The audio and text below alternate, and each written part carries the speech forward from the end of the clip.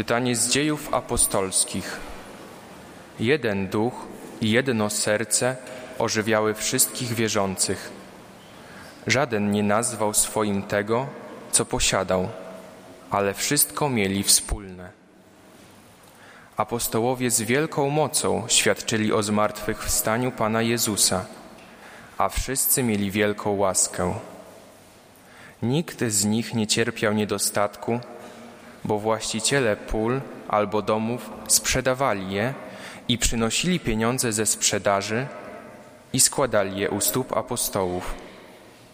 Każdemu też rozdzielano według potrzeby.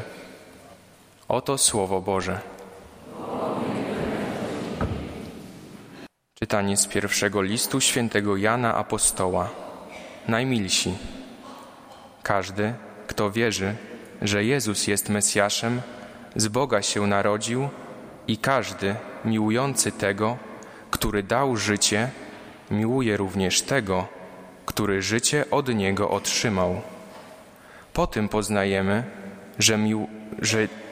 że miłujemy dzieci Boże, gdy miłujemy Boga i wypełniamy Jego przykazania, albowiem miłość względem Boga polega na spełnianiu Jego przykazań, a przykazania Jego nie są ciężkie. Wszystko bowiem, co z Boga zrodzone, zwycięża świat. Tym właśnie zwycięstwem, które zwyciężyło świat, jest nasza wiara. A kto zwycięża świat, jeśli nie ten, kto wierzy, że Jezus jest Synem Bożym? Jezus Chrystus jest tym, który przyszedł przez wodę i krew i ducha, nie tylko w wodzie, lecz w wodzie i we krwi. Duch daje świadectwo, bo Duch jest prawdą. Oto Słowo Boże. Pan z wami. Słowa Ewangelii według świętego Jana.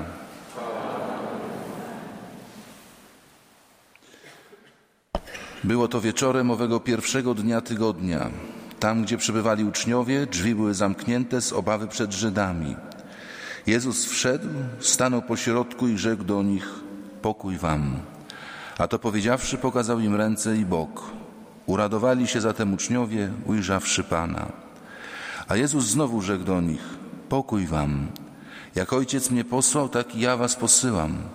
Po tych słowach tchnął na nich i powiedział im: weźmijcie Ducha Świętego. Którym odpuścicie grzechy, są im odpuszczone, a którym zatrzymacie, są im zatrzymane. Ale Tomasz, jeden z 12, zwany Didymos, nie był razem z nimi, kiedy przyszedł Jezus. Inni więc uczniowie mówili do Niego: widzieliśmy Pana. Ale On rzekł do nich: jeżeli na rękach Jego nie zobaczę śladu gwoździ i nie włożę palca mego w miejsce gwoździ i nie włożę ręki mojej do boku Jego, nie uwierzę. A po 8 dniach, kiedy uczniowie Jego byli znowu razem wewnątrz domu i Tomasz z nimi, Jezus przyszedł mimo drzwi zamkniętych, stanął pośrodku i rzekł: pokój wam. Następnie rzekł do Tomasza: podnieś tutaj swój palec i zobacz moje ręce. Podnieś rękę i włóż ją do mego boku i nie bądź niedowiarkiem, lecz wierzącym. Tomasz mu odpowiedział: Pan mój i Bóg mój.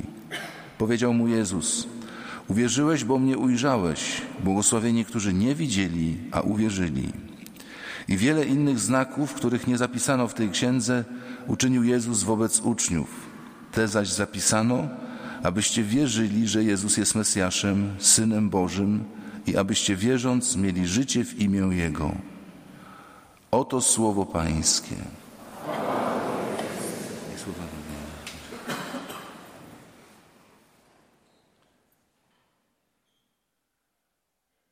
W całym Kościele katolickim w dzisiejszej niedzieli rozbrzmiewa słowo miłosierdzie. Odmawiane we wszystkich przypadkach to ta prawda o Bogu, że jest pełen miłości, miłosierny wobec grzeszników, ludzi biednych, porzuconych. Ta prawda rozwinęła się i przybrała postać nabożeństw, modlitw nieprawdopodobnie w Kościele. Przypominam sobie, że kiedy ja byłem w seminarium, to żeśmy jeszcze koronki nie odmawiali, a nie jestem taki stary strasznie. To była nowość, to dopiero gdzieś się pokazywały te modlitwy. Pamiętam w Zwierzyńcu koło Biłgoraja pierwszy raz usłyszałem jak odmawiających koronkę.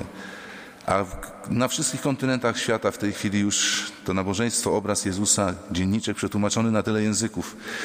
Dlaczego? Ktoś powiedział tak, ludzie dzielą się na tych, co sobie już obraz Jezusa Miłosiernego powiesili i na tych, co sobie powieszą. Ale wszyscy dochodzą do wniosku, kiedy zmagają się ze swoimi sukcesami życiowymi, to dajmy duży cudzosłów, że przychodzi nam liczyć tylko na Boże miłosierdzie. Nie wiem, czy bracia i siostry wiecie, słowo misericordia pisane przez Z, stąd wzięło się słowo miłosierdzie. To był początkowo przed wiekami mały sztylet. Żołnierz miał taki mały sztylet przy sobie, że jak z kimś się pojedynkował czy bił i go śmiertelnie ranił i on konał, to on wyciągał tą misericordię i go dobijał.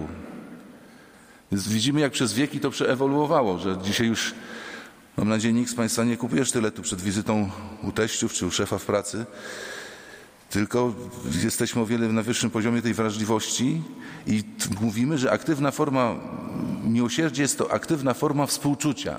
Takie bardzo ładne zdanie mi się spodobało. Aktywna forma współczucia wyraża się w działaniu, polega na bezinteresownej pomocy. Tak więc nie można tylko mówić, Boże, jaki on biedny, jacy oni biedni, jaki on nieszczęśliwy, tylko trzeba iść do drugiego człowieka. Pamiętacie przypowieść, jak kapłan minął, lewita minął, a poganin się zatrzymał przy tym pobitym Samarytaninie. Miłosierdzie po hebrajsku to jest rachamim i oznacza łono matki. Co się dzieje w łonie matki przez 9 miesięcy? No, tam się dzieje bardzo dużo, ale tworzy się też więź pomiędzy matką a dzieckiem. I ta więź między matką a dzieckiem jest chyba najlepszą ilustracją Bożego miłosierdzia. Drodzy Państwo, to już musi być coś skrajnie nieprawdopodobnego, żeby matka powiedziała do dziecka własnego, nie chcę Cię widzieć. Znaczy nieraz tak mamy mówią, ale to tak na 2 godziny, tylko na tydzień. Ale żeby naprawdę poważnie jakaś matka powiedziała, nie chcę Cię widzieć. Nie, mamy usprawiedliwią dzieci często z wszystkich niedobrych uczynków. Opowiadano mi kiedyś, że przyjechała milicja jeszcze w tamtych czasach po jakiegoś młodego chłopaka gdzieś tam w Otwocku. Radiowóz zajechał o 4:00 i o 5:00 rano. Skuli go kajdankami, bo brał udział w jakimś napadzie na listonosza, coś takiego. No i jego matka w szlafroku też wyszła do tego, odprowadziła go do tego radiowozu. Sąsiadki wyszły, bo to sensacja, milicja od rana działa na podwórku. I mówiły jej, niech pani się go wyprze, niech pani go wygoni z domu, bo tylko pani nieszczęścia przynosi. A ta matka, stojąc w tym szlafroku na dworzu, mówiła, nie, Zbyszek jest dobry. Zbyszek jest dobry, on tylko wpadł w złe towarzystwo i ma taki kryzys, ale on się nawróci, on się zmieni, on pójdzie na studia jeszcze, Zbyszek jest dobry. I to jest piękne w miłości kobiet, matek, to jest piękne, to przywiązanie do dzieci. O ile jest wolne, przepraszam, proszę mi wybaczyć, od naiwności. Tak sobie uświadomiłem, że te niestety takie powszechne i modne w minionych kilku latach oszustwa, że się dzwoni tam do kogoś i mówi się, że jestem tutaj siostrzeńcem, potrzebuję 6 000, szybko zapłacić, to raczej ci oszuści dzwonią tylko do kobiet przeważnie.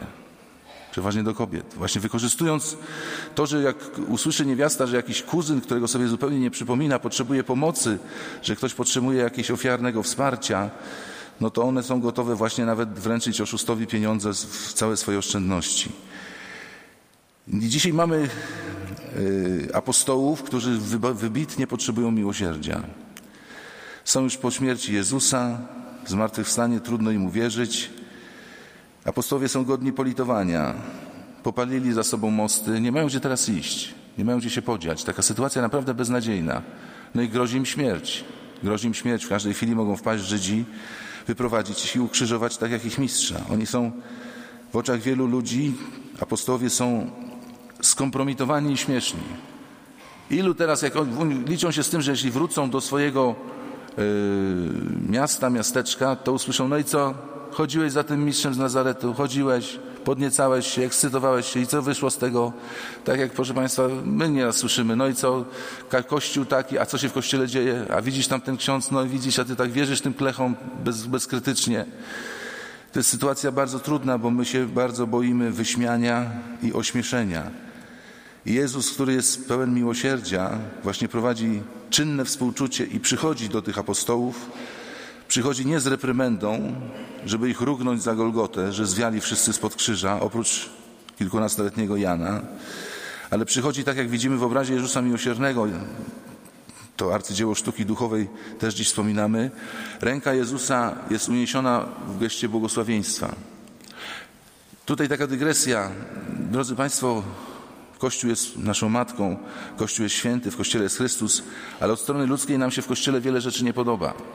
I mamy rację, macie rację, że nie dociągamy my duszpasterze, że nieraz zawodzicie wy świeccy, ale jest w Kościele coś takiego, co mi się bardzo podoba, za co Kościół kocham i widzę to teraz z tego miejsca. Otwarte drzwi. Że każdy tu może wejść. Prostytutka, cinkciarz, mafiozo, oszust. I nikt nie stoi w drzwiach i nie pyta, a jaki stopień moralności jest Pana? A czy Pan paściorek odmówił? A czy wczoraj Pan pornografii nie oglądał wieczorem w nocy? Każdy tu może wejść.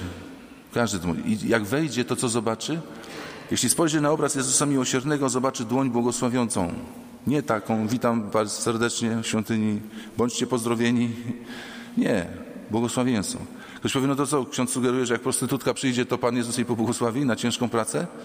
Nie, pobłogosławi jej na to wejście do kościoła. Bo niechęć cudzołóstwa ją tu sprowadzi. Ale przyjdzie sobie, bo może dziewczyna przypomni sobie, że kiedyś chodziła do kościoła, ale przyjdzie może westchnąć gdzieś tam w podświadomości, że Bóg się na nią zlituje i odmieni jej życie.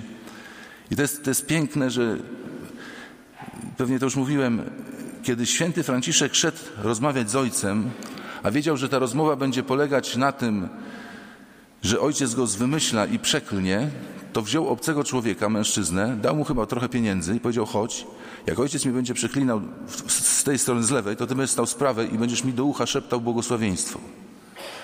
Jak masz doła i już wszyscy ci pokażą tak i jeszcze gest Kozakiewicza może ci pokażą, to przyjdź do kościoła, a Jezus ci zrobi taki gest. Ja ci błogosławię. Na to, żeś tu przyszedł, że mi ufasz, że ufasz mojemu miłosierdziu. Apostołowie mogli się rozproszyć, mogli uciec. Może Tomasz coś kombinował, że akurat nie było w tym czasie. Ale są trochę śmieszni i skompromitowani. Ale pamiętajcie, żeby Bóg mógł uczynić wielkie dzieło, żeby Bóg mógł uczynić wielki cud, to my musimy zrobić coś śmiesznego. Noe zaczął gościu w środku lądu budować łódź wielką. No, pukali się w głowę nieprawdopodobnie. Mojżesz wyprowadził lud i jeszcze 24 godziny nie wybiły od wyprowadzenia z Egiptu, a oni mu mówili, po coś ty to zrobił? Coś ty najlepszego narobił. Mieliśmy takie dobre żarcie w Egipcie. Gdzieś ty nas wyprowadził. No, był polityk, który poniósł porażkę po 12 godzinach, o ile dobrze pamiętam. Ucieczka była w nocy. Naaman, wódz wojsk asyryjskich, o ile pamiętam, 7 razy miał zdjąć ubranie z siebie i wejść do wody, zanurzyć się, wyjść i z powrotem zanurzyć się. Obraził się na Pana Boga Izraelitów za takie pomysły. Drodzy Państwo, żeby Pan Bóg mógł zrobić coś wielkiego, my musimy Mu zaufać, a to będzie głupotą. Zresztą ja tak sobie spojrzałem na nas, tu zgromadzonych w świątyni, próbowałem spojrzeć oczami człowieka niewierzącego. Przychodzi nas tu kilkaset na mszę świętą, są wśród nas doktorzy, habilitowani, może naukowcy i studentów dużo i pracowników nauki. Łykamy opłatek i mówimy, że będziemy żyli wiecznie, że z grobu wyjdziemy. Przecież tak nasz zdrowy rozum, to skichać się ze śmiechu można. Siada gościu w tej budce tam, drewnianej, drugi klęka obok niego i on mówi, wszystkie grzechy ci odpuszczam. Przecież to jest niepoważne.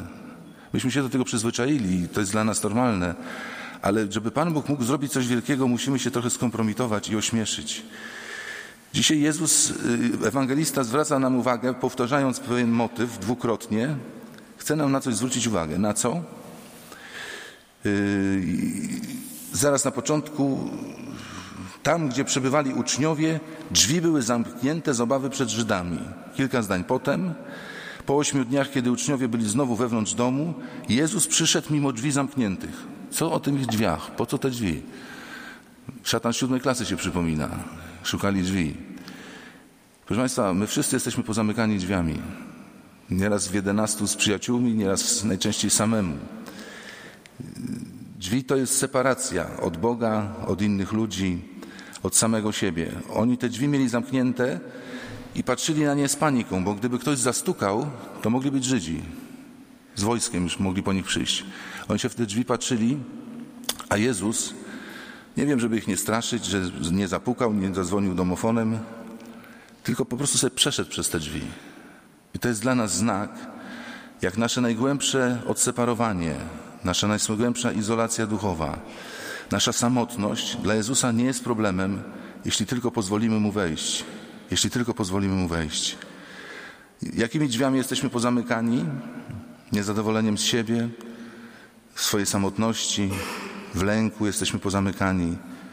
Taką refleksję poczyniłem, szykowałem to kazanie i byłem wczoraj na swoim rodzinnym podwórku i 3 zmiany zauważyłem, takie na przestrzeni tam 30 paru lat. Kiedyś tam było dużo dzieci, dzisiaj nie ma dzieci. Kiedyś tam nie było samochodu, dzisiaj jest mnóstwo samochodów. I wszyscy mieszkańcy założyli sobie żelazne, mocne drzwi. Żelazne, żeby nikt nie wszedł nieproszony do mojego życia. A Jezus przez te żelazne też by przeszedł. Przez gardę też. W lęku, że się wyda, że ja nie jestem taki, jaki świat mnie postrzega, to ja się wolę zamknąć. Niektórzy sobie chcą ratować tą swoją taką niską samoocenę i taką niskie pojmowanie swojej reputacji przez to, że narzucają sobie wielki rygor religijny. I niektórzy tą drogą dochodzą do świętości. Są ludzie, którzy przyjęli ostry wzór, ostre posty, ostre dyscyplinę i naprawdę doszli. Ale ilu ludzi się na takiej drodze, przepraszam za słowo, brania za duchowy pysk pogubiło, ile nie dało rady, grzech okazał się silniejszy i oni po prostu się załamali. Ilu ludzi doszło do nieba, to doszło, ale ilu ludzi żyje na ziemi w piekle, bo nie wyszli z grzechu, onanizmu, masturbacji, alkoholizmu, erotomanii. Ciągle grzech wraca, oni sobie ideały postawili wielkie, a z tych ideałów już nic nie zostało. Zresztą proszę zwrócić uwagę, tak sobie poczyniłem taką refleksję, nie wiem, czy się z nią zgodzicie. Przez pierwsze lata życia my odnosimy mnóstwo sukcesów. Pierwszy sukces, przesiadamy się z nocniczka na coś poważniejszego. Drugi sukces, idziemy do szkoły, piszemy pierwszą literę. Trzeci sukces, już tam z wujkiem żeśmy spawali coś. Czwarty sukces, nauczyliśmy się po angielsku liczyć do 10. Ciągle zdajemy do następnej klasy, zdobywamy następne wykształcenie. Proszę Państwa, bierzemy ślub, idziemy do pracy i się kończy. Żadnych sukcesów. 30 lat pracuję na tym samym miejscu, robię to samo, żona tak samo, z dziećmi jeszcze trochę gorzej. Nie ma sukcesów. Nie ma tego wzrostu, nie ma tego rozwoju, który jest w młodości. To chyba z tym zgodzimy się wszyscy. W szkole pisanie, czytanie i człowiek wyhamowuje i właśnie przychodzi moment rezygnacji z ideałów. Tak już będzie. Wszyscy są umocnieni. Ktoś powiedział, po czym poznać rozmowę, której przewodniczy zły duch? Po tym, że na końcu się stwierdza, i tak wszystko to badziewie. A ile takich rozmów prowadzimy? I co wtedy ludzie robią, kiedy nie są w stanie dosięgnąć ideałów, które kiedyś sobie obrali? Albo zaczynają żyć podwójnym życiem, mam eksportową twarz dla innych i taką prawdziwą dla siebie, albo wpadają w depresję. Ci uczciwszy, których nie stać na prowadzenie podwójnego życia, wpadają w depresję. My musimy pamiętać, proszę Państwa, zwycięstwo naszego życia nastąpi wtedy, kiedy nie rozwój i zachowanie szczytnych ideałów będzie jakoś zachowane, ale gdzie się zgodzę ze swoją porażką. Ilekroć nie domagam, tylekroć jestem mocny. Nasze życie duchowe to nie jest autostrada jednokierunkowa. Wsiądziemy sobie w dobry samochód, autostradą prosto do nieba. Nasze życie jest jak bilard. Pierw idziemy w górę, potem spadamy, potem miałem pół roku stagnacji, potem znowu kogoś spotkałem, kto mnie podniósł do góry, potem rąbnąłem, że prawie na samo dno, teraz wychodzę jakoś na prostą. Mistrzowie bilarda potrafią tak uderzyć w tą kulę, że ona raz, 2, 3, 4, 5 i dopiero wpada do jakiegoś tam dołka. To jest nasze życie. Może ktoś z Państwa być na 4. uderzeniu bilarda, ktoś może być na 1, ale Pan Bóg tak gra, żeby te, nie wiem ile teraz jest ludzi na ziemi, te tam 6-8 miliardów ludzi wpadło do dołka oznaczonego słowem zbawienie. Tylko żeby doznać miłosierdzia Bożego, ja muszę się przyznać, że nie jestem taki, jak się prezentujesz, jak się prezentuję. Nieraz ktoś przyjeżdża, mówi, a jadę z księdzem na obóz, tak się cieszę, spędzimy razem cały tydzień. Ja mówię, to cię czeka wiele niemiłych niespodzianek. Tak jak się widzimy tutaj tak zambony z widzenia, ale jak się będziemy razem, to czeka cię wiele niespodzianek. Każdy z nas ma trochę eksportowe opakowanie, a trzeba uznać, nie jestem taki. Proszę zwrócić uwagę, tam gdzie dochodzimy do kresu możliwości, tam zaczyna działać Boże miłosierdzie i otwieramy się na Boga. Proszę zapamiętać to zdanie. Brak czasu na modlitwę pokazuje nam, jak bardzo liczymy na siebie. Brak czasu na modlitwę pokazuje nam, jak bardzo liczymy na siebie. Wielu ludzi mówi, proszę księdza, nie mam czasu się modlić. No naprawdę, taki zrąbany, przychodzę z roboty, nie mam czasu się modlić. A ja mówię, a jak tam w czasie urlopu modlitwa? O Jezu, jeszcze gorzej. Brak czasu na modlitwę pokazuje nam, jak bardzo liczymy na siebie. Do modlitwy popycha nas nie cnota, ale grzech. Wtedy się dopiero zaczynamy nieraz gorąco modlić.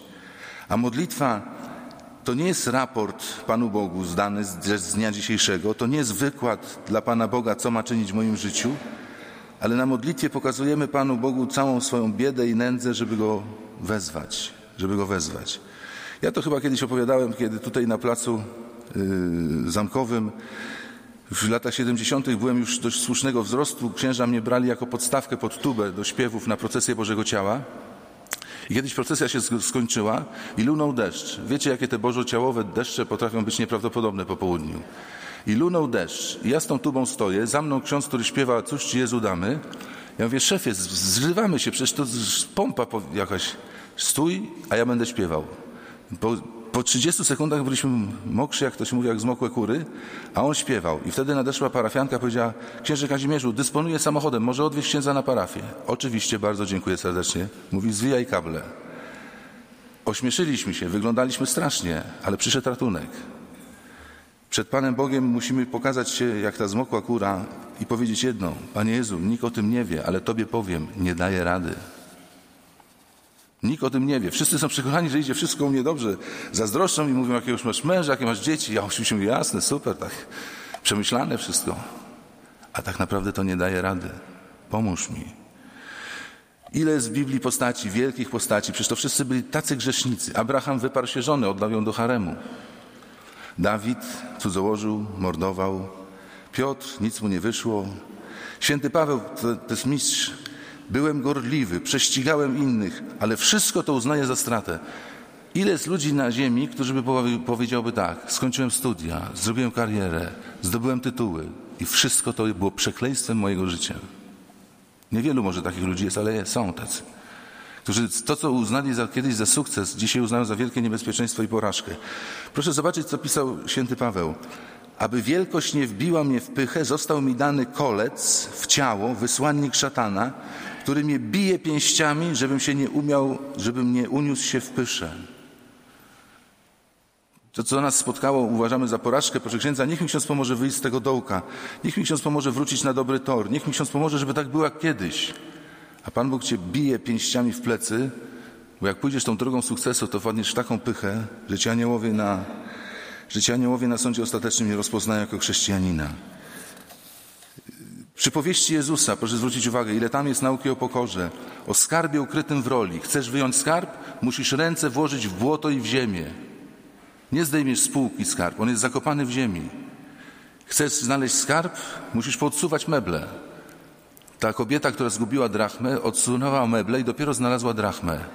Pan Bóg ci odsuwa meble. Ty to znowu je w ciągu dnia przesuwasz z powrotem na te miejsca. Pan Bóg znowu ci odsuwa te meble, żebyś znalazł drachmę, której szukasz. I pokazał się właśnie jako bezradny. Przypowieść o drachmie. Jezus rodził się w pustce w Betlejem, tam nic nie było i tym samym pokazał, że On się rodzi tam, gdzie jest pusto i nie ma nic. My przychodzimy, Panie Boże, pozwól, że Ci przedstawię. Pierwsza półka z dyplomami. To są dyplomy z podstawówki takie. Druga półka, puchary już tutaj są kryształowe. Widzisz, to orientujesz się, Panie Boże, rozumiesz to, co to jest? Rozumiesz? Tu są moje konta oszczędnościowe. To rozumiesz, Panie Boże, to są moje sukcesy. A Bóg się rodzi tam, gdzie jesteś zupełnie bezradny. Bezradny. Gdzie jesteś właśnie śmieszny. Gdzie jesteś... Jeden z księży profesorów zawsze w eleganckim klerczmenie, albo w todze, albo w sutannie. No coś go zaczęło w brzuchu boleć i poszedł do lekarza. Lekarz mówi, księże profesorze, musimy zrobić badania, proszę pościć 3 dni i przyjść, będziemy robili tam penetrację tych narządów trawiennych. No i kiedy przyszedł, Państwo wiecie, na czym to polega, gdzie się tą rurę wsadza, co się ogląda. I lekarz popatrzył w tą kamerę i mówi, proszę księdza profesora, to jest bardzo ciekawy przypadek, czy studenci mogliby to obejrzeć? Pan mówi, niech oglądają. I mówi, obłożyłem się tak, tylko żeby twarzy nie widzieli, a studenci przychodzili, zaglądali w moje jelita, mówili, ale jazz. I to były najlepsze rekolekcje, jakie w życiu przeżyłem. Ja, wielki, zawsze podziwiany, wzbudzający strach, leżałem na gusieńki, jak mnie mama urodziła i byłem królikiem eksperymentalnym dla tych studentów, którzy coś tam w tych jelitach widzieli. Chcesz, żeby się Jezus w tobie narodził, to pokaż Mu tam, gdzie jesteś zupełnie bezradny, te miejsca. Pokaż tam, gdzie jesteś niewidomy, pokaż tam, gdzie masz uschłą rękę, pokaż tam, gdzie masz błoto na oczach. Proszę Państwa, też drugie zdanie prosiłbym zapamiętać. My jesteśmy i będziemy łotrami. Jesteśmy i będziemy łotrami, tylko mamy do wyboru, czy być z lewej strony, czy z prawej. Ten z lewej, łotr, mówił, ja zasługuję na to. Tak, dobrze, że mnie to spotkało. A ten z prawej, ten z lewej sobie cynicznie śmiał się z Jezusa, bo chciał jeszcze pokazać, jaki on jest szpaner na krzyżu. Jak on sobie tu radzi, jak on dowcipny jest. Jeśli jesteś Bogiem, to zejdź z krzyża. A tamten, zostaw go, on cierpi niesłusznie, my cierpimy słusznie. Będziemy łotrami, tylko sobie możemy wybrać, czy być z lewej strony, czy z prawej. Pokora, tak często Państwo o niej mówię, a sam nieraz tu egzaminy oblewam z pokory, ale o nią chodzi. O nią chodzi. Kiedyś przyszedł mnich do swojego mistrza i mówi, mistrzu, proszę mi pozwolić wstawać godzinę wcześniej. Kiedy wszyscy jeszcze śpią, ja bym wstawał na modlitwy godzinę wcześniej. A będziesz umiał? Dasz radę? Dam. To ci nie pozwalam. Dasz radę? To ci nie pozwalam. Nie wiem, czy Państwo wiecie, ale jak kandydat do zakonu przychodził, to mówili mu, zaczekaj chwilę przed drzwiami. Trzymali go godzinę, 2, 12, 24, 3, drugi dzień, trzeci dzień. Ilu mówiło, ach wy chłystki, mnisi, ach wy dranie, ja tu przychodzę do was, a wy mnie nie chcecie wpuścić. Oni mówili, już kandydat nam się odsłonił. Natomiast jeśli ktoś te 3 dni przetrzymał i się nie denerwował, to rodził jakieś rokujące nadzieje na to, że będzie z niego dobry mnich. Pokazać właśnie się tam w beznadziejności. Bardzo często takim sygnałem, że są w nas miejsca, gdzie jesteśmy bezradni, są negatywne, burzliwe uczucia, takie jak wściekłość, zazdrość, pożądanie. Ten człowiek, który się wścieka, często jest to ktoś, kto pozwolił innym przejąć władzę nad sobą. Czy ktoś z was może pozwolił przejąć innym władzę nad sobą, że już nie żyjesz ty, spełniasz tylko zachcianki tych, którzy są wokół ciebie. Oni tobą rządzą i to cię doprowadza do wściekłości. To cię doprowadza do wściekłości. Strach, jest wielu ludzi, którzy żyje w strachu. Wynika z ambicji i perfekcjonizmu. Mam być najlepszy, a jak się pomylę, to będzie coś strasznego. Ludzie, którzy żyją w strachu, to są ludzie, którzy nie pozwalają sobie pomylić się, popełnić błędu. Oni muszą być doskonali. Drodzy bracia i siostry, gdzie z tego wszystkiego doznamy wyzwolenia? Gdzie wrócimy do tej prawdziwej pokory? Tylko w obliczu Jezusa Miłosiernego. Zawsze radzę tym, którzy mówią, proszę księdza, mam kłopoty z pacierzem, jakoś nie mogę się modlić. Kup obrazek Jezusa Miłosiernego za 2 złote, za 3 złote. Tylko dobrą reprodukcję kup. Zapal Panu Jezusowi najtańszą taką z ogrzewacza świeczuszkę, bo Pan Jezus lubi takie najtańsze rzeczy. I popatrz mu się w oczy i nic nie mów. I uwierz, że w tym wzrok jest też przepełniony pełnią miłosierdzia. Nie musisz być nieomylny, nie musisz być pierwszy, nie musisz być zawsze na topie, nie musisz być bezbłędny. Możesz się pomylić, możesz strzelić gafę, możesz zgrzeszyć, możesz odejść, możesz zawieść i zawsze możesz wrócić.